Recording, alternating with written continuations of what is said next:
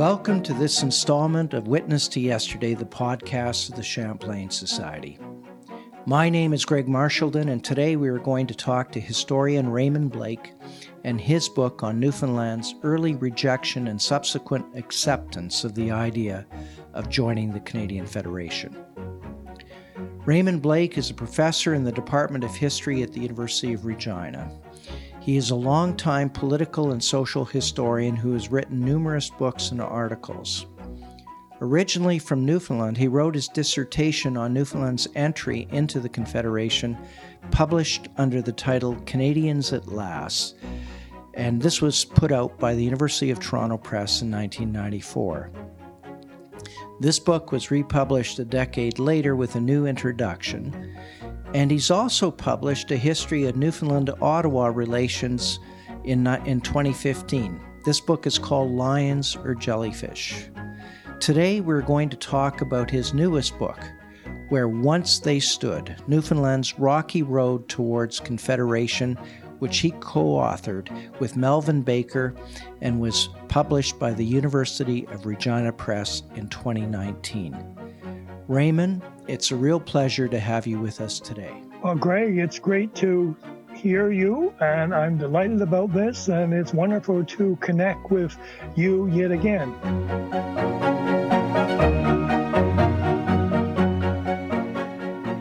Well, Raymond, I have to tell our audience that we worked together for many years.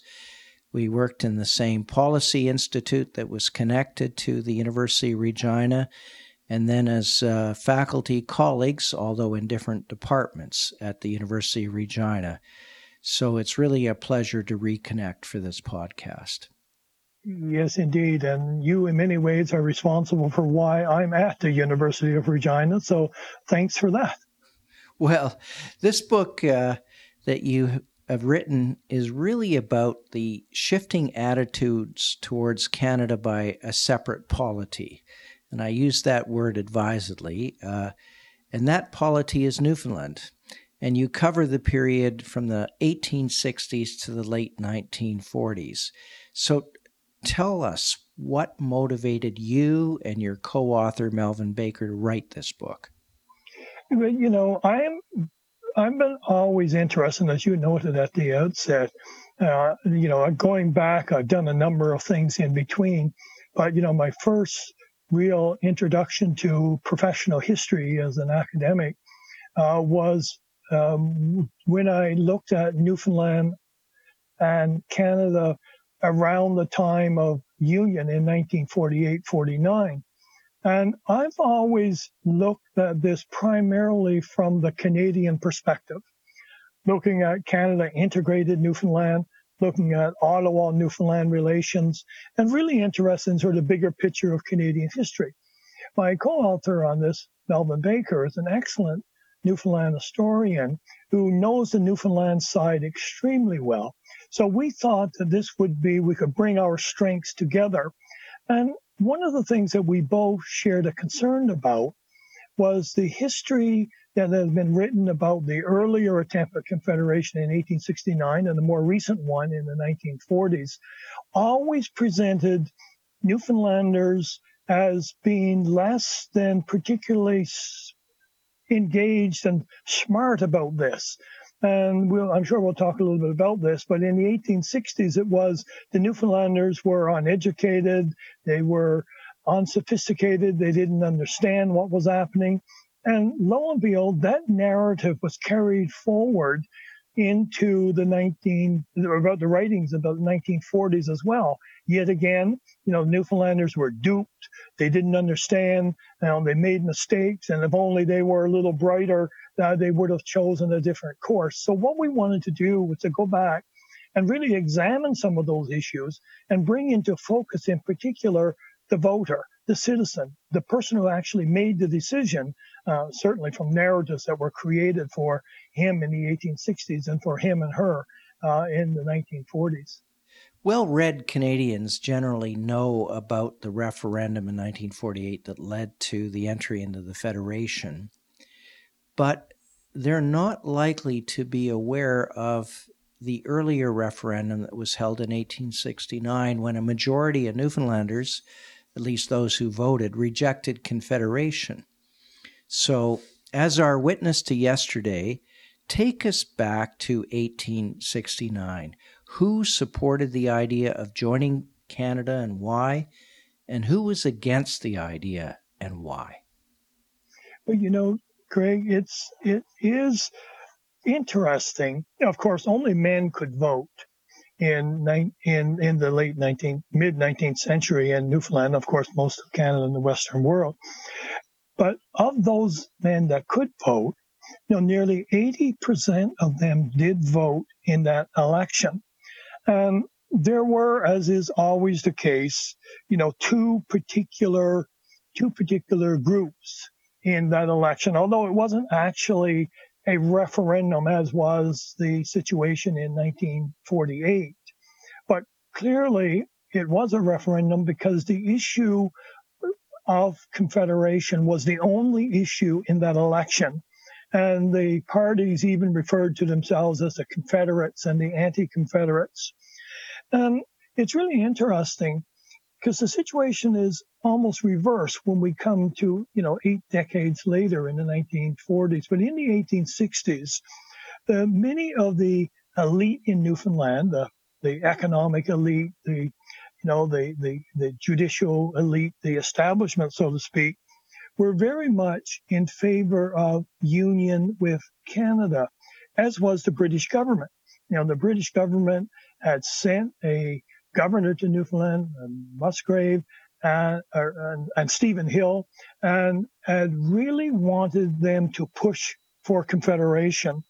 And Newfoundlanders didn't participate in the Charlottetown Conference. They did participate in the Quebec Conference in 1864, and two of their representatives, Amroche and Frederick Carter, came back from Quebec City in 1864 and were really enthusiastic about it, but for a variety of reasons, the election on Confederation didn't really happen until 1869. And there you add, many of the people in St. John's, who were the center of the colony in many ways, were very much in favor. And so it became an issue in the election. And the anti-Confederates were led in many ways by, Charles Fox Bennett, who was a merchant. He spent considerable time in England, but like many people, he would come to Newfoundland for part of the year and then go back to the old country, so to speak. And so there were two very clear groups that were involved in this campaign. Just before you explain about the sort of the personality, particularly behind the other group, I want to return to Charles Fox Bennett, because it struck me that, first of all, he was 76 years old in that time, at 1869. He was a leading merchant in St. John's, but he spent a lot of time in England. And he struck me as being very opportunistic. I'd call him a self-interested carpetbagger, motivated by his own self-interest. And he really, I don't think, reflected a kind of genuine Newfoundland nationalism, yet he was very effective. Why was he effective? We make that point in the book. And when we talk about Charles Fox Bennett, we make the point that he was one of those few business leaders in Newfoundland who had actually began to think about sort of the internal development beyond, taking resources from the sea. He was into distilling, he was into breweries, he was into mining. And one of the things that he was extremely worried about was his own particular self-interest. So you're absolutely right in many ways. But yet he also was, back in 1855, when Newfoundland finally received responsible government, the last of the British colonies to do so, he never had any great affinity with that assembly and that democracy. And he was thinking that it would be better if it were still run by the governor and the sort of the elite advisory council.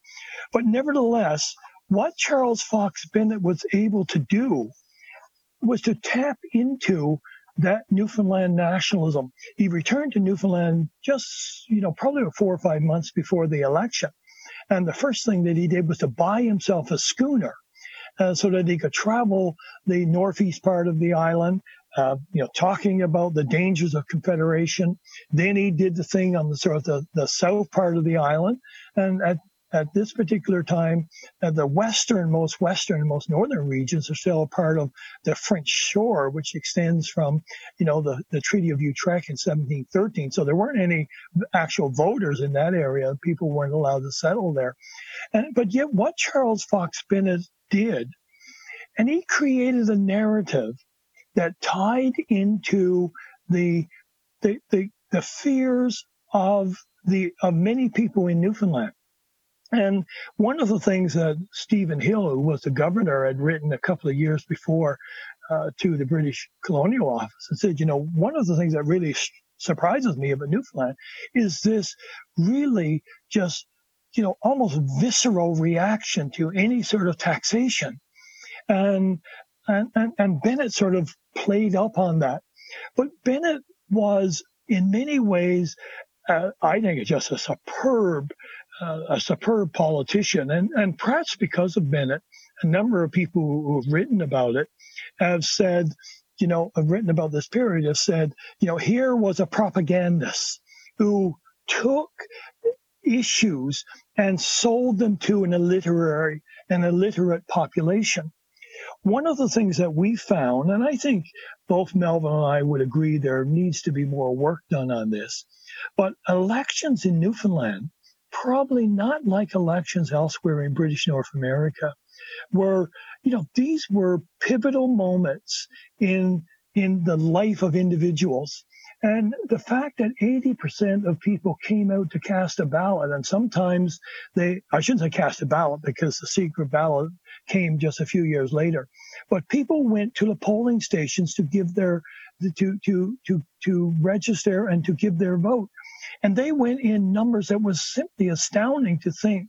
People had to travel sometimes 15 and 20 kilometers by boat to be able to cast their vote. And people did that.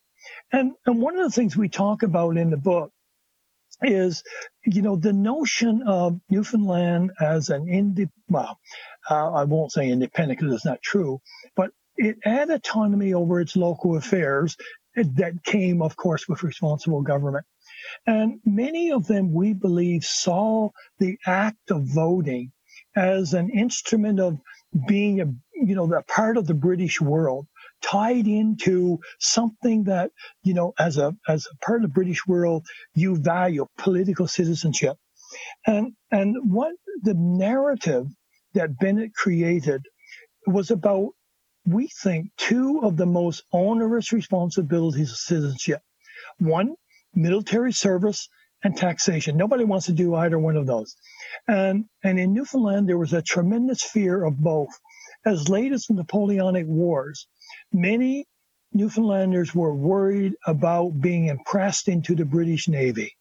And even during, and this is a little bit of an aside, Greg, but in 1916, 1917, when during the First World War, the governor at the time, Governor Anderson, did a tour around Newfoundland to try to encourage people to enlist in the Royal Newfoundland Regiment. And when he went to a number of communities, he found there was not a single individual male of an age that could be conscripted into the Army or the Navy. And he asked the people there, where are the men? And once they sort of relaxed a little bit, they said, well, they've all been hidden into the forest, because when they see a British vessel coming of any sort, they just run. And that's 100 years later, after the Napoleonic Wars. But in the 1860s, Charles Fox Bennett said, if you join Canada, you're going to be fighting against the Americans. This is one of the reasons they're creating union. We have no fight or struggle with the Americans.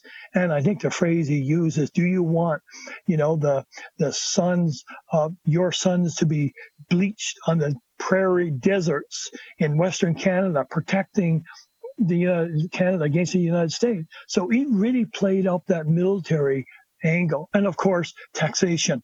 Everything was taxation. So he really created a narrative around those onerous responsibilities of citizenship. And people took voting seriously. They took it very seriously, and he bought into Mr. Charles Fox Bennett's narrative, whereas the other narrative of what's good about Confederation didn't really sort of play out very well at all. No, and the results demonstrated that. And if you could just, in a sense, describe the results as well as explain what happened after in terms of the loss, because I understand it was a pretty significant victory on the part of the anti-Confederates.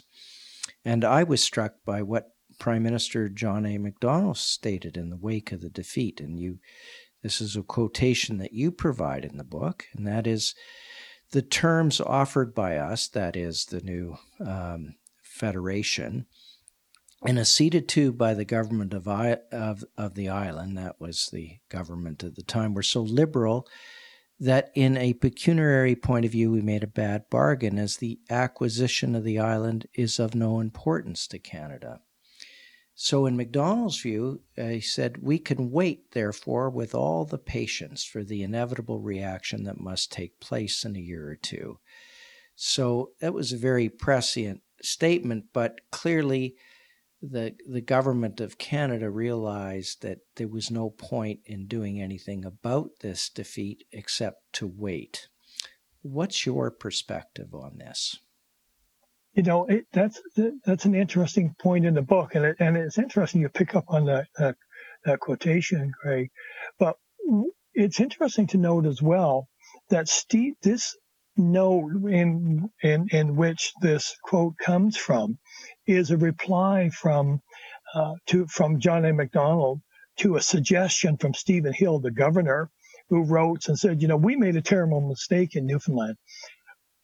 This question was clearly too important to leave to the people.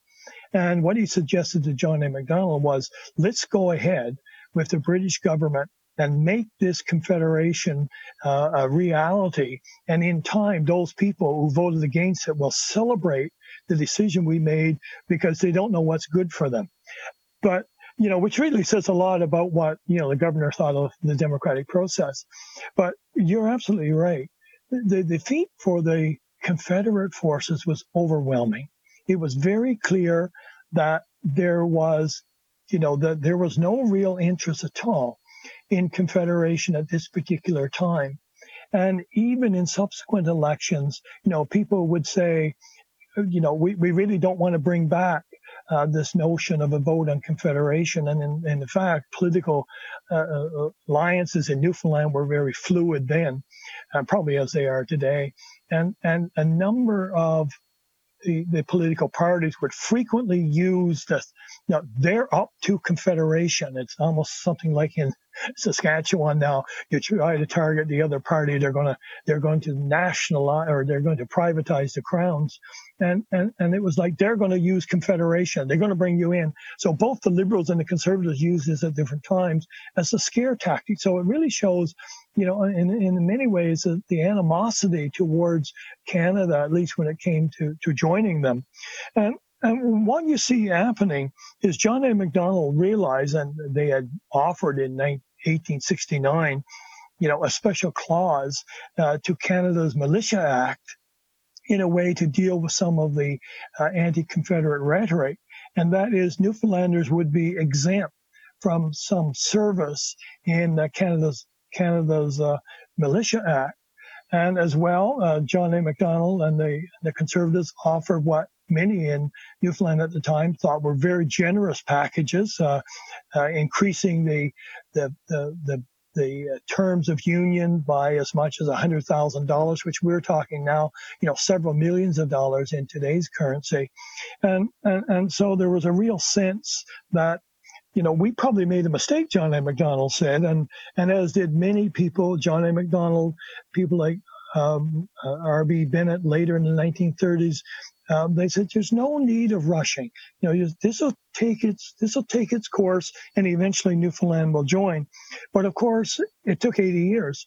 And what happened in that time was, and we talk about this in the book, is the increased Canadianization of Newfoundland.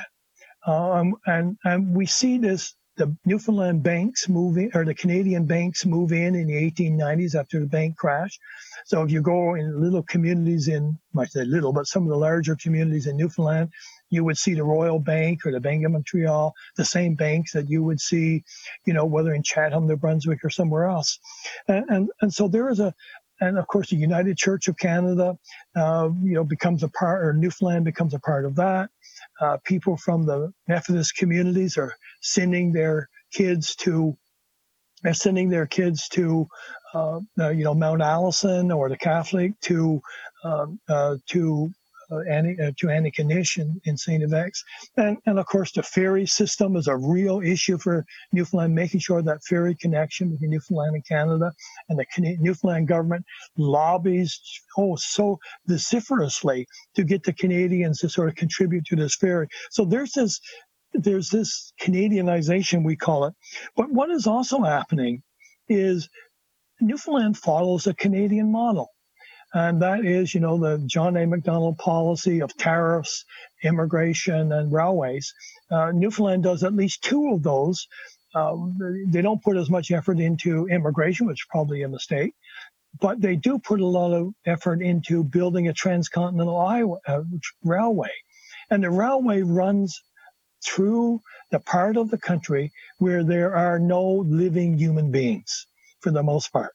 And the reason that it goes through the interior is the great hope is that this interior, following the Canadian model, can be developed. And over time, it will become sort of the economic engine of the country. And there does develop over time, some mines, pulp and paper, and farming didn't quite work out as they had hoped. But nevertheless, there was the sense that development can happen. And one of the things that Charles Fox Bennett and a number of other people have said, we can do this ourselves. But what is really extraordinary about this is by the 1890s, they're turning to Canadian promoters. They're turning to Canadian developers to come in and develop the interior. And so you get the Robert Reeds, you get the people from Nova Scotia, you get connections with the CPR, you get connections with the Bank of Montreal. And so there's a real Canadianization going on. And as you probably know, and of course things were going along reasonably well, not great. But then the Great Depression hits. And then the Great Depression. But the other thing that's going on is Newfoundland is interested in Confederation when the economy dips. In the early part of the 20th century, when, there's a downturn in the economy. In the 1930s, when there's a downturn in the economy, Newfoundland says we should consider Confederation. They do it again in the 1890s. When things are going well, fish prices are high. When the economy seems to be booming with the carrying trade, Newfoundland has no interest in Confederation. Canada is, but they can never sort of get on the same. They can never get on the same page. And the 1930s, of course, is when the rubber hits the road. Newfoundland, for a variety of reasons. Now, many people in Newfoundland like to think it's the contributions to the First World War. But the railway is never really pays a profit or even breaks even, never breaks even ever. And by the 1920s, the Newfoundland government takes it over because it's in such dreadful state. And during the 1930s, the Great Depression, unemployment, poverty. The cover of the book shows a march on the old colonial building, the seat of government, and the province is really, shouldn't call it province. The colony is really struggling, and they surrender responsible government and are governed by a committee of 6 called the Commission of Government, 3 Newfoundlanders, 3 appointed by Great Britain, but Canada is very much involved in this as well. And there's a tremendous pressure from the British on the Canadian Prime Minister, R.B. Bennett, to step in and help, and they do from time to time. But, Canada itself is facing its own crisis, and the last thing that it wants is another bankrupt colony to have to deal with, so they're not particularly interested at that particular time. Well, can you describe the National Convention briefly, and then be our witness to yesterday a second time in terms of the referendum of 1948? Who led the pro and anti-Confederate sides in that referendum? What were their narratives? And what had changed since the earlier election in 1869, and what had not changed?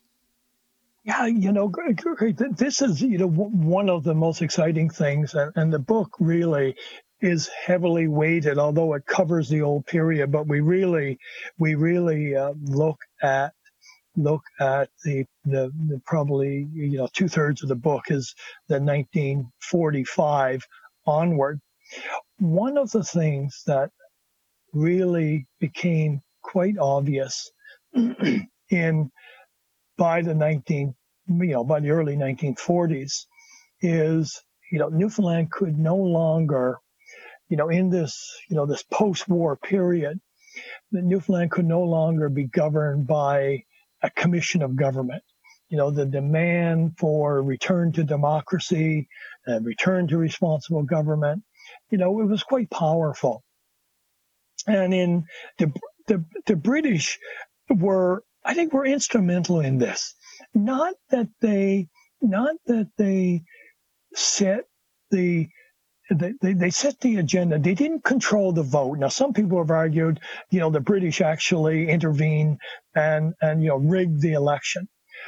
People like Clement Attlee, who was at one time the minister for the Dominions in Winston Churchill's government. He became, of course, the prime minister in due course.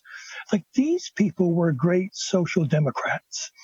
He and Lord Addison and a variety of others, they understood that Newfoundland had to move forward and move towards sort of a democratic model. Attlee himself visited Newfoundland in 1942, spent several weeks. And one of the things that he becomes very concerned about is, will the old establishment get control of Newfoundland again? And Attlee himself is very much involved, of course, in the new Social Security state.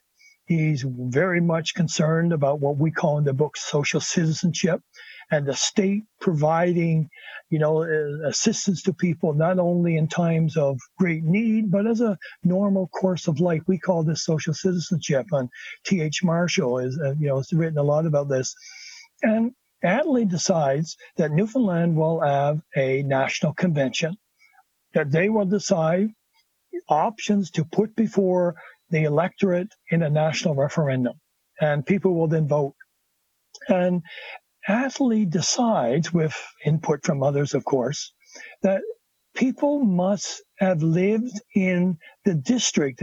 There's 40 odd districts, and that in order to be a member of the National Convention, you must have a residency requirement, because it was not uncommon in Newfoundland at this time and even later, that the St. John's elite would send someone out to the far reaches of the island and stand for an election, and they would never see them again. So Attlee said, that's not going to happen. We want the people themselves to make this decision. So the National Convention elected 45 individuals. Most of them were well-to-do, middle class, but they weren't all from the elite. You had ministers, you had social workers, you had cooperative workers, and you had Joseph R. Smallwood, who was a farmer at this particular time in Bonavista Vista area. And the National Convention we try to claim in the book is really the beginnings of the debate about Confederation. And that's in 1945 when they meet, September 1945, and the vote is held 3 years later in July, first one in June in 1948. And in that convention, two groups emerge. And it's really interesting now to read the transcripts and to listen to the recordings, because the National Convention was recorded and broadcast every evening over the government radio service. So even though people could not, go into the assembly and watch, they could listen on radio, and they did. They listened by the hundreds, and people were captivated by this. And there were two groups. The largest group, about 29 of the 45, were those who tried to make the same arguments that Charles Fox Bennett did. And their line, quite simply, was, are you going to admit to the world that we can't govern ourselves and be an independent nation of the world? Very powerful message. But at the same time, they denigrated the new, what I would call the Social Security state. The notion of family allowances, they would stand up in this assembly when they were brought up and say, this is the most inequitous piece of legislation that was ever introduced in the Canadian Parliament. And in Newfoundland, we can take care of our own children. Do we want to say that we are such that we depend on the government for handouts? And of course, if you look around Australia, you look New Zealand, you look at UK, you look especially at Canada, by the 1940s, people like Mackenzie King and others, Mackenzie King, was very much a conservative in many ways, and talking about deficit spending and giving people monies just in many ways horrified him. But he could read the tea leaves, and he knew the way the world was going. Joseph R. Smallwood and a small band within the National Convention immediately said, going forward, Newfoundland cannot go back to this low tax state. It must embrace the new changes, the new senses of citizenship that others are having around the world. And Newfoundlanders deserve that as much as anywhere else. So they begin to talk about not political citizenship, not nationalism in the way that Charles Fox Bennett did, but they begin to think about nationalism as what the state can do for each individual citizen. So this debate becomes very polarized within a matter of 2 or 3 weeks of the National Convention beginning its proceedings and its debates. And so those two groups do then, eventually carry this debate into the referendum debates that really take place once the convention shuts down. But I should say one other thing, Greg, before I give you a chance again, and that is the National Convention decided that they would send a delegation to London, England, to see what the British government would do if they decided to become an independent state. And the British government here basically said nothing. If you choose to go independent, if you go back to responsible government, you want to be an independent nation, you're on your own. The delegation that went to Ottawa met Mr. Mackenzie King, and of course the real proponent of this is Louis Saint Laurent, who is Minister of External Affairs and eventually Prime Minister. And of course, they really believe that this is the opportunity to bring Newfoundland into Canada. And so they offer somewhat relatively generous terms. Of course, by now, Goose Bay and Gander are two strategic positions in the post-war world. Labrador, they all know, has considerable wealth. Even then, the fisheries generated considerable wealth. And they thought that this is the way to bring Newfoundland into Confederation, which had been the dream of the fathers of Confederation since the 1860s. And they also thought that if we can do it coming out of this national convention, we'll avoid the politics of it all and it becoming a political issue in a way that it had in 1869. Well, thank you very much, Raymond. Just quickly tell us, there were two referendums. What was the outcome in both of the referendums in 1948? It was a close call in the end, but I'm interested as to why two separate referendums were held. The British government had decided that in the terms of the referendums that there would be a clear majority. And in the first referendum in June 1948, there was no clear winner. Confederation did well, but it came in second place, about I think around 40% of the vote. I need to check exactly the numbers, Craig, but Responsible Government had a little bit more, around 44% of the vote. And then there was a small group that wanted to retain Commission of Government.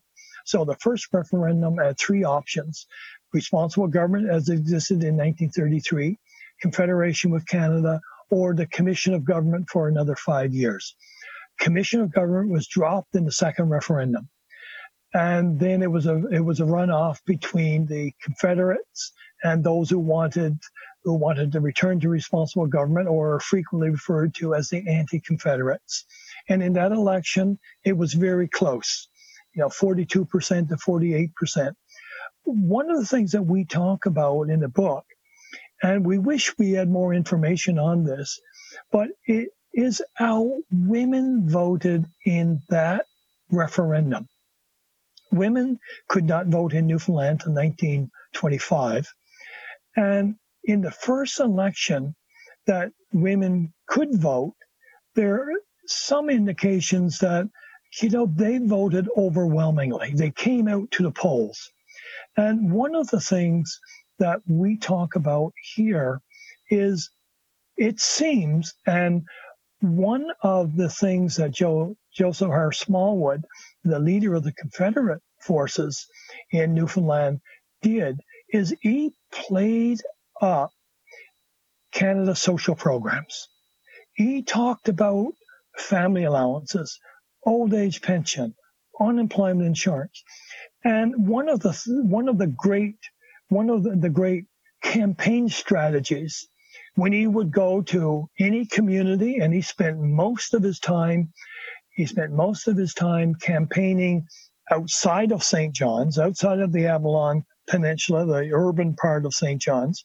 And one of the things that he would do was he would bring the children up on stage, and he would say to, whether it was little Johnny or little Susie, he would say, "Susan, how many brothers and sisters do you have?" And they would say, "Newfoundland had large families. We have 8.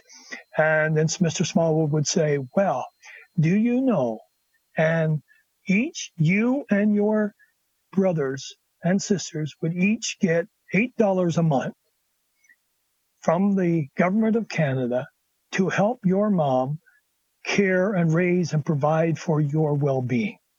And he would say, "This family allowance check is paid to your mom." And so that's a powerful message in a community where cash was not great. Many people were living in parts of the island that were isolated, accessible only by boat. People had experienced the Second World War. Newfoundlanders were living all over Canada, United States. They were sending back remittances to their families. And people were beginning to realize that the way that we are living, and Smallwood made this point continually, the way that we're living is out of tune with what's happening in the rest of North America. And social programs, social citizenship, although Smallwood didn't use that word, is something that is now the new reality. And we believe that women played an instrumental role in pushing Confederation into majority territory. Well, Raymond, it's fascinating to end on Joey Smallwood and the introduction of family allowances in Newfoundland and the fact that those checks would go directly to women, probably the first time they had a control of their own money and at least some of the outports. But this was very, very interesting, and I know that our audience rarely gets a chance to hear the history of such a unique polity, so thank you. Well, thank you very much, Craig. It's been great.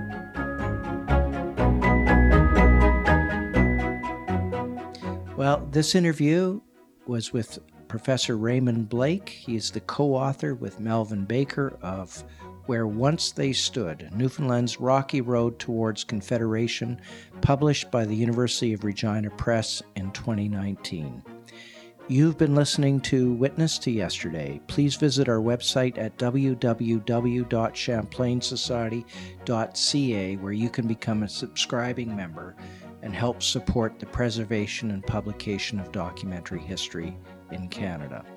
If you've liked what you've heard, let your friends know by forwarding this podcast through the social media of your choice. We want to thank the Hudson's Bay Company History Foundation, the L.R. Wilson Institute of History at McMaster University, and consortium of Canadian scholarly book publishers that includes the University of Toronto Press, the University of British Columbia Press, and the University of Ottawa Press.